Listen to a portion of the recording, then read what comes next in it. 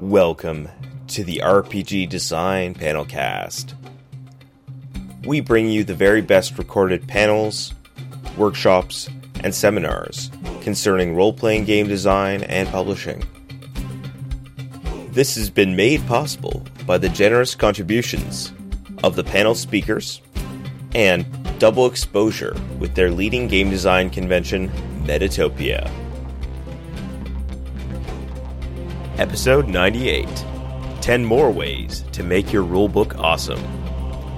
Recorded at Metatopia 2015. Presented by Joshua Yearsley.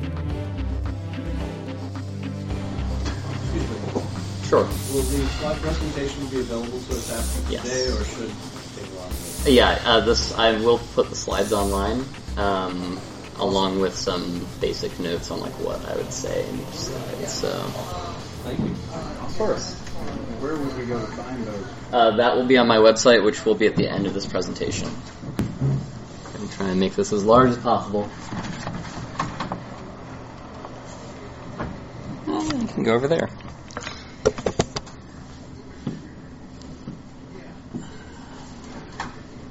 Oh, she mentioned the recording going as well. Sorry? The recording going as well. All right. Now, with all the technical difficulties out of the way, I'd like to thank you all for coming. My name is Joshua Yearsley. I'm an editor at Evil Hat Productions, and I'm also a freelance editor for many independent publishers and bigger publishers alike. And so today what I'm going to tell you about is 10 more ways to make your rulebook awesome. So I gave this presentation last year. I gave 10 best practices for designing rulebooks. And so a little bit of this is going to build off of it, but I've tried to make this as self-contained as possible and explain kind of what I'm talking about when I try to build on some earlier best practices. So it's all new. It's approved.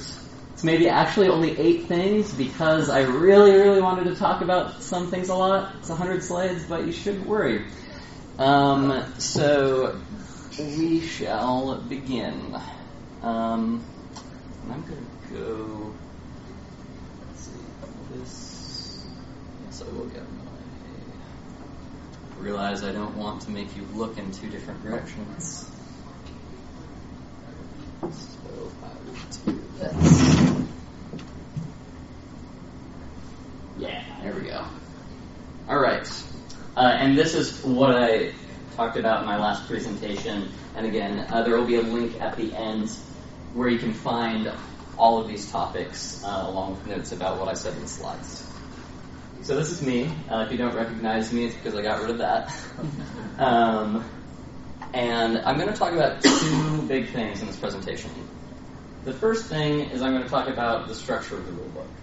So kind of looking at the big picture, how you organize the content of the whole rulebook in a way that makes sense. And then I'm going to go down to the more nitty-gritty, talk about the individual text, individual sections, individual sentences, and show you how you can make that as readable and understandable as possible. One thing that has been really great over the last year, Fantasy Flight's finally making good rulebooks. Woo!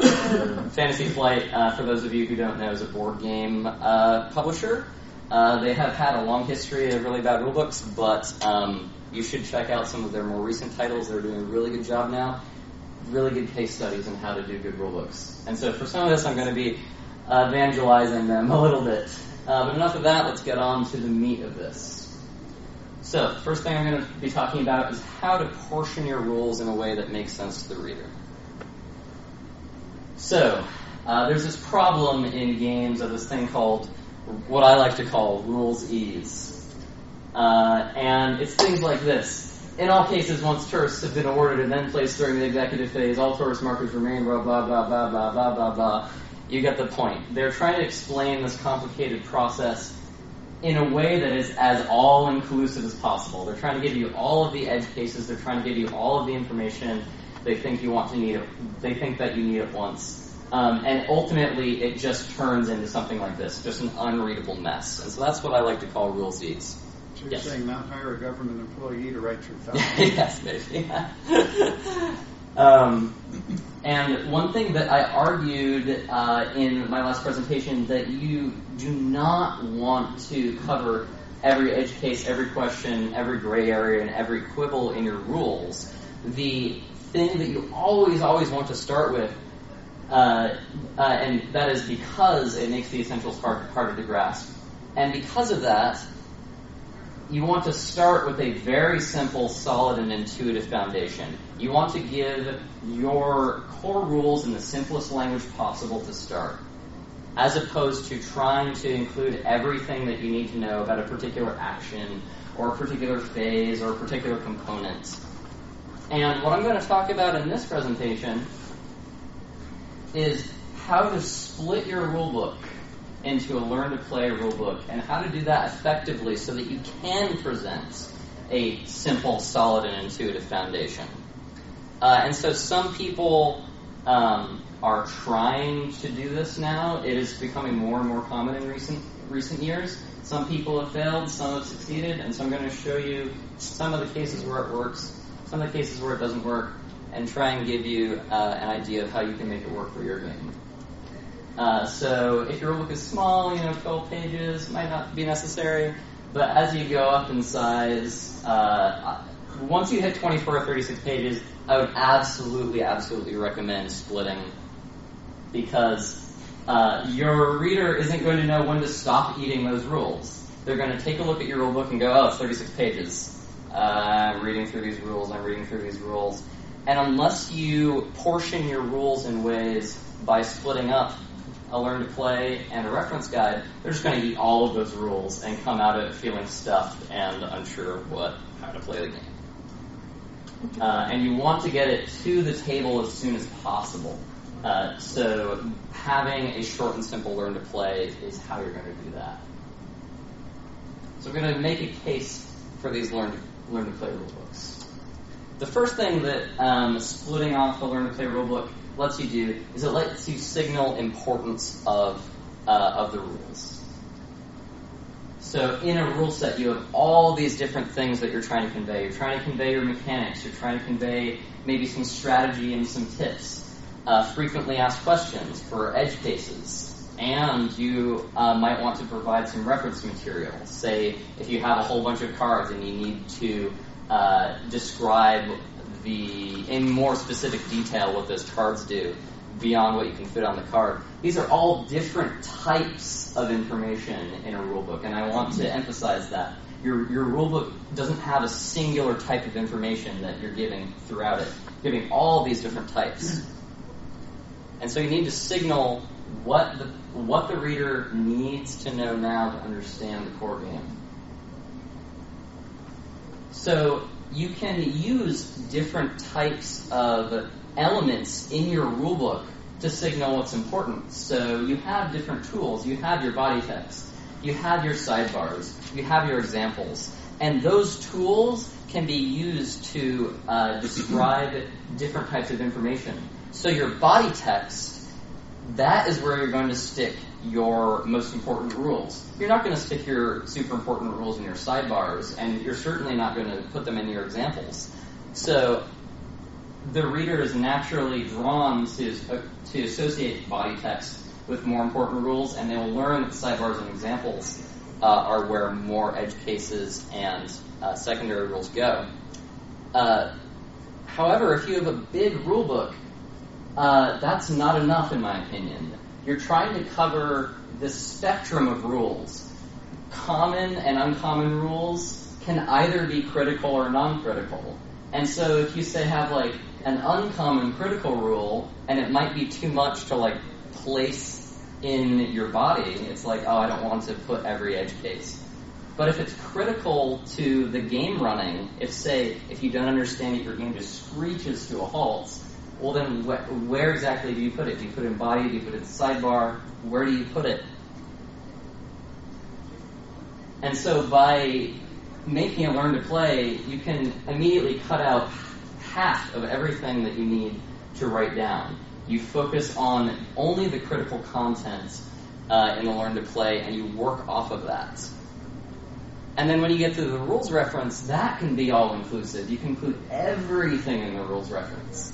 And what you do not want to do, you never want to make the rules reference non-inclusive. You want every single rule in your rules reference. I've seen cases where a publisher will make a rules reference or a full rule set, and they don't put all the rules in the rules reference. It seems silly, but I've seen it happen many times. So absolutely avoid that. And you can even portion rules out in finer detail in your Learn to Play. So in some cases, you can have a basic rule set, the core loop of your game, and then you say, okay, stop. You're going to play a basic game. We're gonna go through a short game, and then after that, we can introduce additional rules for the full game. Or you can say something like, okay, the basic rules are the rules that you need to know to start playing. And then in the additional rules, we'll have these little nuggets of like, okay, when you encounter this, like, here's just that little bit extra that you need to know to fully understand it. As I said before, you want to get people to the table as quickly as possible, and by portioning the rules like this, you can signal what is critically important and common, say in the basic rules, or critically important and less common, which you can portion in the additional rules. The less things that your reader has to try to cram into his or her head at once when they get it to the table, the easier the skeleton of that game becomes to understand, which you can then add the meat to in the additional rules. So you can portion these rules in many different ways. Just as an example, so say you have a bunch of cards in your game. In the basic rules, you can say, okay, these cards exist. Cards generally are used at these times in the game and for these purposes. That gives you an idea of how these components integrate into play. That gives you an idea of what their uses are. And then if you need every detail on how these cards are constructed, you can get the rest of that information, just flip over to the additional rules, and you can give, say, a full detailed page spread on card layout. What that does is it avoids the information overload of, okay, we're on page 3, and we're going to talk about these cards now. And here's a whole page on those cards. Unless every single piece of that information is necessary to understand the core rules of the game, you're not going to want to stick that in the beginning. You want to give that a little bit later on. And by creating an explicit stopping point, it's much easier to understand that the meatier stuff is, okay, it's in this half of the book. Rather than, you can create sections and say, okay, refer to later section for card details. But if you create an express stop sign or some sort of split, it's easier to remember that if you need more information, you can just go to the other side. And then once you get to the rules reference, you can dig down even deeper. You can talk about how, say, different cards interact. If there are rules exceptions, what those might be. And if you want to give big examples, that's a perfectly fine place in a rules reference. You don't necessarily need to put that in a Learn to Play. Oftentimes, when we give examples, we want to give things that are as comprehensive as possible, that show naturally these edge cases. So it says, player A is doing this, player B is doing this, and, we have an edge case, or a tiebreaker, or something like that. And because we want to integrate all of these rules exceptions and interactions and edge cases, big, long, meaty examples, I would argue are oftentimes better in the rules reference. But, of course, this is just a model. That model that I described, it might not work exactly correctly for your rulebook. You will have to play with it. This is not a one-and-done, cut-and-dry kind of thing that you can apply to every rulebook. But I definitely advocate for giving that a shot and then working from there to see what works for your game. But one thing that I will explicitly mention that you should never ever do is have references in the Learn to Play to the rules reference or in reverse. The reason that is because when your player is learning to play, you don't want to ever tempt them to go over to the rules reference. The rules reference is meant to be a, you have already played, or something has come up in play where you don't know what's going on. You want the rules reference to be a standalone document wholly. You do not want to encourage players to read the learn to play and then try to read through the whole rules reference, because that essentially defeats the purpose of it. You want the rules reference to be a scalpel. You want it to be, okay, I don't understand this specific thing, and there's this weird interaction, I don't know what's going on. You go to the rules reference to figure out that little nitpick. You don't want to read all of the little nitpicks when you're going through the learn to play. Next, what splitting your learn to play and rules reference lets you do is it lets you create a really robust, really easy to use index. The reason that this is because a learn to play is a narrative and conceptual read of the rules, while the rules reference is a complete and linked and ideally linked and cross-referenced rule set, which if you try to combine these are tugging against each other. It is very difficult to create something that is narrative but also very rigidly structured in a particular order. It is also difficult to talk about things conceptually. It's also a tug of war between talking about something conceptually and being absolutely complete about it. So by splitting it, you let those two books have their individual strengths. And so when it comes to the index, indexes are alphabetically ordered. That's the way that we understand them. We know that B comes after A, and so on. And so that's how indexes are naturally ordered. And if you have a book that is just a rules reference, what you can do is you can split every single topic into alphabetical order. So if you find a card that's called like Great Strength, you're like, oh, I don't know what's going on here. You just flip to G in your rules reference. It'll say, this is what we're talking about. Great Strength is a Hunter event card. What it does, you can give bullet points on, okay, here's what it does, here are the edge cases if you have them, here are the interactions, here's the kind of finer points. And then if you can't find what you're looking for, you can just give okay, here are the related topics. So by splitting it up, it makes it very easy for you to create a robust index in a completely alphabetical format. And so that's one great advantage. One thing that I want to caution on learn to plays and tutorials is that there's kind of two ways of doing tutorials. The first way is that you give some tutorial text, like, oh, hi, we're going to play a game. This game is about blah. First do these things. Oh, and then look at these rules. Understand these rules, and then go back to some more tutorial text. It's like, okay, well, this has happened, so now we're going to go to the next phase in the game and talk about that. So basically what you're doing is you're saying, I am going to guide you through, but while I'm guiding you through, I need you to flip over a few pages, understand these rules, and then you can come back to the tutorial text. I've seen this happen a lot. Do not do this. Do not have the reader cross-reference rules as you're trying to lead them through the process. It's just bad for comprehensibility. You're going to lose your place. You're not going to understand.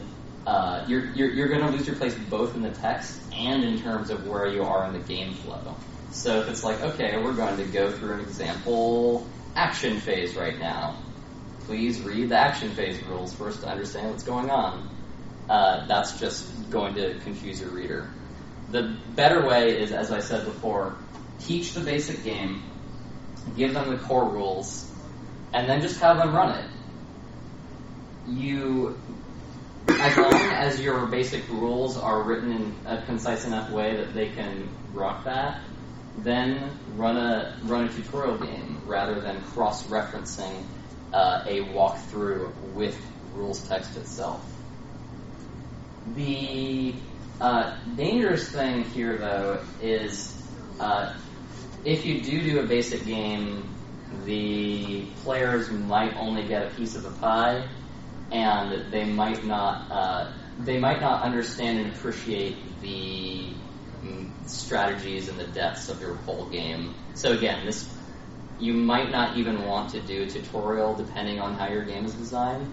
But if it's simple enough, while also being deep enough that a basic game will give your players a good idea of how to play it, then that's something to consider.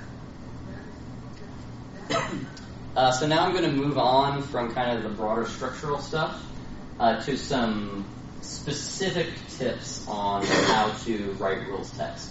Again, I gave a lot of these kinds of tips in my last presentation, but these are some more that are still very important to designing your rules text. But I would encourage you to look at the last presentation for more on this. So I'm going to talk about using appropriate sentence types for different kinds of rules. And what I mean by sentence types.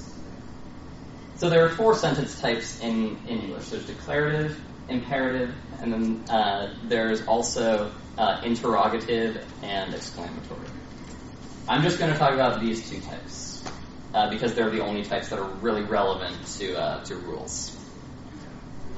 And these 2 types essentially state the function of the sentence. So in a declarative sentence, what you're doing is you're declaring something. You're saying that something is or something happens. You're just stating a fact, essentially. Whereas imperative is a direct command. So do this. You are saying it is imperative for you to do this. You are saying rather than something is, you are saying do this. So that's the basic difference between those 2 types of sentences. And those 2 sentences actually that is a declarative sentence, so this happens, and do this is an imperative sentence, so those are just 2 simple examples. And oftentimes, switching from a declarative sentence structure to an imperative sentence structure is going to make your rules much less wordy, and I'm going to give you some examples of that. So there's a game called Chaos in the Old World. I love it. It is an example of an old Fantasy Flight game that has really bad rules, though, so I'm going to rag on it a little bit. So in this case, the rules are saying to play a Chaos card, a specific type of card in this game, a player simply does the following. So a player does, that's a statement. It's just saying a player does this. So it's a declarative sentence. Chooses a card from his hand of Chaos cards, pays the selected card's cost, and then places the card and blah, blah, blah, blah. And so what we can do is we can switch from a declarative sentence structure to an imperative sentence structure. So the way that we do that is we look at our subject, player, and then our verb, does, and then we change that from a declarative to an imperative. So you can say, to play a Chaos card, you choose a card, you pay the selected card's cost, you place the card. So immediately you're already cutting out a player, and you're making it a more direct statement that when you do this, you just choose and place. You're removing that kind of separation between what you're doing and what it's stating. If you use declarative, saying chooses, pays, places, that is inherently, it's a third-person sentence, and it's removing your understanding of the rules from what you're actually doing. And if it's you who's doing this, then you can just say you, and you can even take the you out. So in that way, you can cut out some of those extraneous words in the rules and make it a bit simpler to understand. The other advantage that it may not be of interest to some of you, but it might be of interest to others, is that it helps you in creating more bias-free language. So rather than struggling with okay, should I use he, she, they, the, how do I get around this thorny issue? If you're using a second person, you're basically just saying, you do this, you do that, and that doesn't even become an issue. So if that's important to you, then that's another advantage of using the imperative structure. But does this mean that imperative is good and declarative is bad? That's not what I'm saying. So the first advantage of declarative is if you have different kinds of players doing things. So if you have a cat player and a dog player, and they have fundamentally different actions they can take, for example, this is a good place where declarative can be used. So here, for example, this game is Fury of Dracula, and some players are one player is Dracula, and some players are the hunters. And so right in the beginning of this rulebook, it says, when playing Fury of Dracula, each player controls one character, one of the hunters or Dracula. When a rule or effect refers to either a hunter or Dracula, it is referring to both the player and the character. So in this game, as it goes through the rules, it will say a hunter does this, or Dracula does this, and that is specifically because you have different player types. So if you have different types of players doing different things, using declarative can really, really clear that up. The other great place for declarative is if people are doing things simultaneously. So if you are saying that any player can do something, or if everybody's doing something at once, those are both great places to use declaratives to clarify exactly who can do something at a specific time. Next, I want to talk a little bit about chunking concepts. So I use the word chunk very specifically because the human brain, when we're talking about short-term or working memory, can only hold so much in it at once before you essentially have to move on to the next concept. The so-called magic number of individual little bits of information you can hold is about 5 to 7. And that could be words, that could be strings of numbers in a telephone number, but the human brain only has a specific working capacity. And where that becomes important is when you're describing things to do or describing rules. One way to make it a lot easier to understand what you're talking about is to just give a very basic summary of what you're going to do. So, for example, set influence track. Don't just say, place the influence marker on space 0 of the influence track. If you just give a little tiny digestible chunk saying what you're going to talk about, that makes it a lot easier to both understand and then also reference later. The second thing that I will point out here is that it becomes a lot easier to integrate those chunks if you have all of the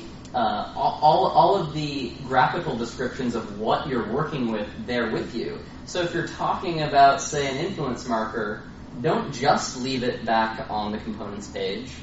In that case, whenever you talk about something new, your readers are always going to be flipping back. If there is a nice space to put something, put the graphic there. This is an example of a really badly chunked rulebook. The top is talking about preparing a deck, and the bottom is talking about deployment, so it doesn't give you an idea of what you're doing, as opposed to the specifics, place game board, set influence track, set time track. It is giving you this list of components. It isn't telling you anything about them, and it doesn't really tell you anywhere in the rulebook exactly what you're supposed to do with these. So the first problem is that the titles don't tell you what you're doing exactly. They're what are called nominalized titles, where you're converting a verb to a noun. Rather than you say, separate deck, shuffle event cards, you're saying deck preparation, which is a very vague way of telling the reader what they're supposed to do. Standard deployment is even vaguer. And they're chunked.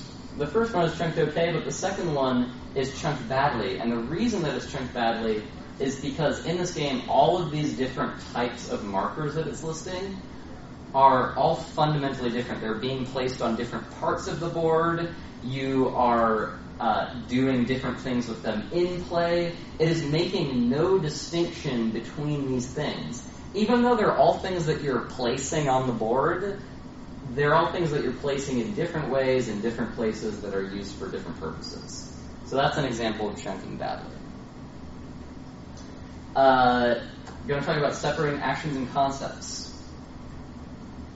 So, kind of going back to Fury of Dracula, this is a little bit of rules text from that. So it's talking about a move action. So it's saying when a hunter performs a move action, he moves his figure onto the board to indicate his new location, which must either be a city or a C-zone. See, what are locations? So what this is saying is, this is what you do on a move action, and that's really all the information you need to know to understand what you do on a move action. Then, immediately after, it gives you a chunk in a nice sidebar that says, what are locations? And it's a little blurry, so don't try to read it. But basically what it's doing is this is giving you the conceptual information that you need to know to understand what are locations. It gives you nothing about what you're doing. It doesn't tell you to do anything. It merely describes a particular part of the game. And that boundary between doing things and understanding things is very important to distinguish in the rules themselves. That's where graphic design can be very helpful, because you can put something in a sidebar, for example. You can distinguish it in some way from you can distinguish your concepts from your actions, and in that way you can clue the player into, okay, to understand what's going on, I need to read these parts. To understand the deeper stuff, I need to read these parts. And this is important because in these two things you're giving fundamentally different information. In the do text and the concept text, so for the move action, you're talking specifically about the mechanic. You're saying, this is the mechanic, this is what you do. Whereas what are locations, you're purely talking about definitions and concepts. You're giving nothing about what you're supposed to do. So when would be a good time to integrate these kinds of things, and when would it be better to split them?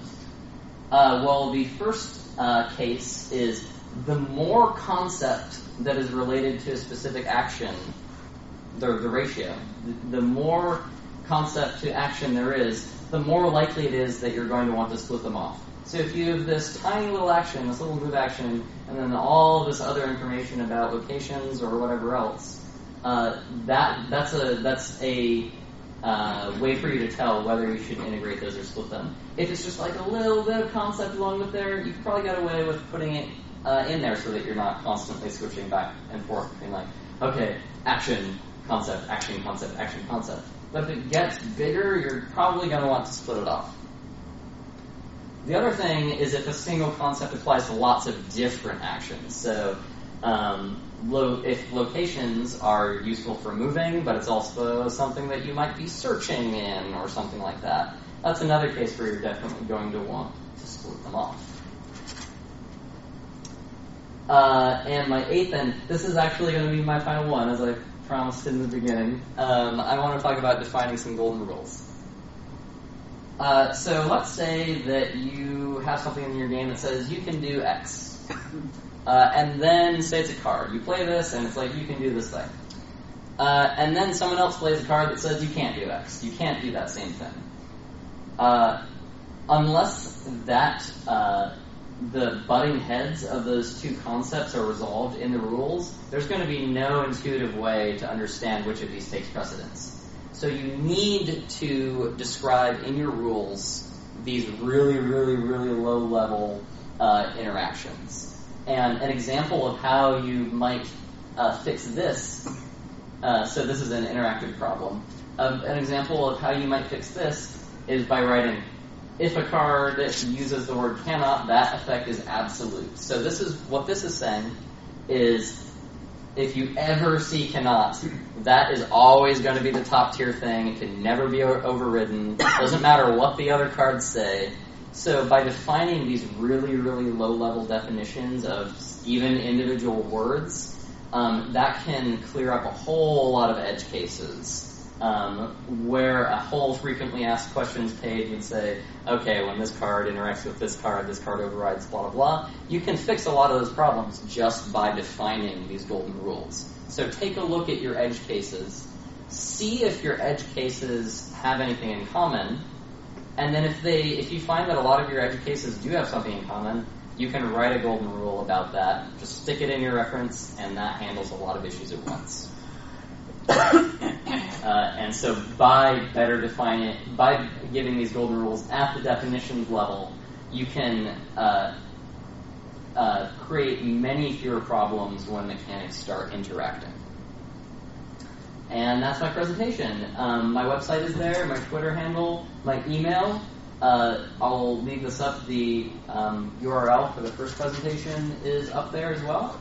And I will also be posting this presentation on my website. My header just has a link to my blog, and it'll be essentially the top post on that. Any questions?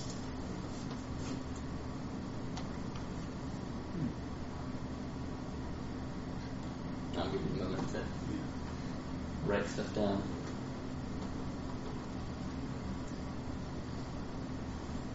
Do you have resources listening to good examples versus bad examples? Of rule books? More exhaustive examples. Sorry. There's more exhaustive examples to... Sure. There actually isn't right now, but that would be a good thing for me to put on my blog. I will I'll put up a list of some good rulebook examples and bad rulebook examples up on there. As I said earlier, Fantasy Flight has been doing a really, really great job recently, so Imperial Assault, Fury of Dracula, basically anything that they've released in maybe the past year are really good examples. Another really great example is Roll for the Galaxy. They do one thing that's really nice in there. It's by I've completely forgotten, but Roll for the Galaxy, one thing that's great that they do in there is as they're talking about their rules, they have a graphical example of everything they're doing, like right by them. And so that's another great way that you can make the rules easier to understand. So I'd recommend taking a look at that rule book for some more as another great example. Yes? For a shorter rule book, like let's say maybe like 14 pages or so, Sure. How do you feel about indexes that reference into a more tutorial-esque kind of thing? So you're making one book? Yeah. Right now I am, but this is a presentation. So you have, I mean, if you have an index in the back of your book, sure, it's totally fine to have an index if you don't have everything in alphabetical order. Like indexes originally are meant for the purposes of giving you an alphabetical list of topics and saying from around that, see this page. What I wanted to point out here is that if you separate it, you can create far more robust indexes because you can put the whole thing in alphabetical order, which means you don't even have to look in the back of the book. Right, it's already there. And on every specific topic can give you links to other related topics, which is more powerful than a regular index. But there's no problem. Use an index, absolutely. Yeah. Yes? How would you go about variable ways to play? Variable ways to play. I would definitely put those in the... So the model that I presented was you have a learn to play and you have a basic and advanced rules section. The variants I would just put in the second half, the advanced part of the learn to play. Separate section. Yeah. That would be my recommendation for that.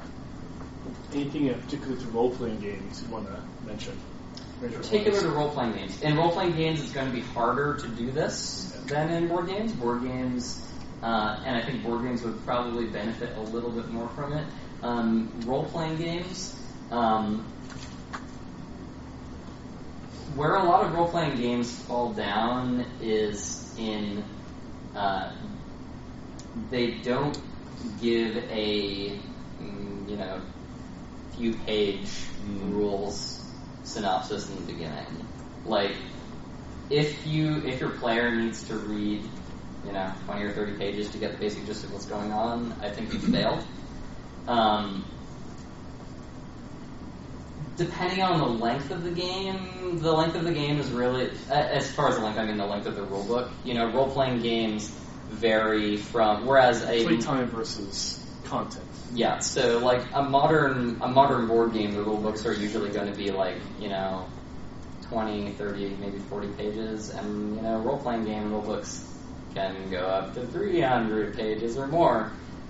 So it becomes even more important in a case like that to make sure that all the critical stuff you need is right in the beginning. I'm a little biased. I think that the Fate Core system does a really good job at giving you that, I think it's like 5 pages maybe of the rundown of the system. Sorry? And there's also Fate Accelerated, which is the whole game broken down really tight. Right. Really tight. So if you need a good example of good rulebook design for a role-playing game, I definitely suggest Fate Core. The way that they do it is that they give you all the basics, and then in the sidebars, they give you page references for if you need more on that topic. So basically what it does is whenever you are going back to the rulebook and you're going through and refreshing yourself on the basics, you're just looking through a few pages, and then the references to topics in more depth are right there on the sidebars. You don't even have to go to the back to the index. So that's very useful for something as large as a role-playing game manual. I probably wouldn't suggest that for a board game. I think that you can write it in a way using a model like I presented where you don't need to have like forward page references. But if you have one big role-playing game, a basic synopsis with some forward references can do quite a lot with a little bit more time. Yes? Any specific Fantasy Flight titles that you'd recommend checking out for rulebooks? For good rulebooks. Yeah. Yeah. Fury Dracula, absolutely. Imperial Assault, and those two will definitely get you started. Okay. Anything in the last year is just really, really good. Okay, great, thanks. Yes. Pretty much all my games are like under 40 minutes, 10 minutes to teach, very simple. Sure. Mm-hmm. I feel pretty certain I shouldn't have 2 rulebooks or an index. Yeah, 2 rulebooks is probably overkill for you. Yeah. I would honestly always recommend an index, really? Even if it's a short one. I mean, how many pages do you think your rulebook is? I mean, like, right now it's 2 pages front and back. Okay, if it's 2 pages, then you probably don't need to worry about an index. That becomes a case of so you have this game. Does it have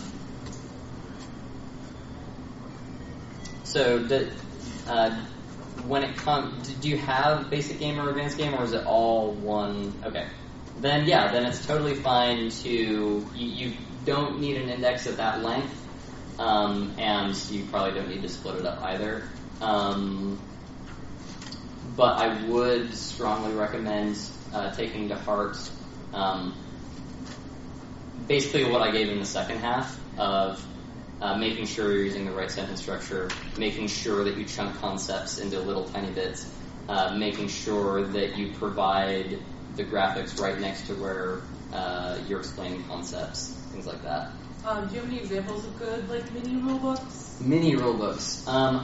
Roll for the Galaxy's rulebook is pretty short. It's not 4 pages, but the core game might be 4 pages. That will probably give you some good guidance on a very short rulebook. Yeah. Mm-hmm. Any other questions? All right. Thanks so much for coming.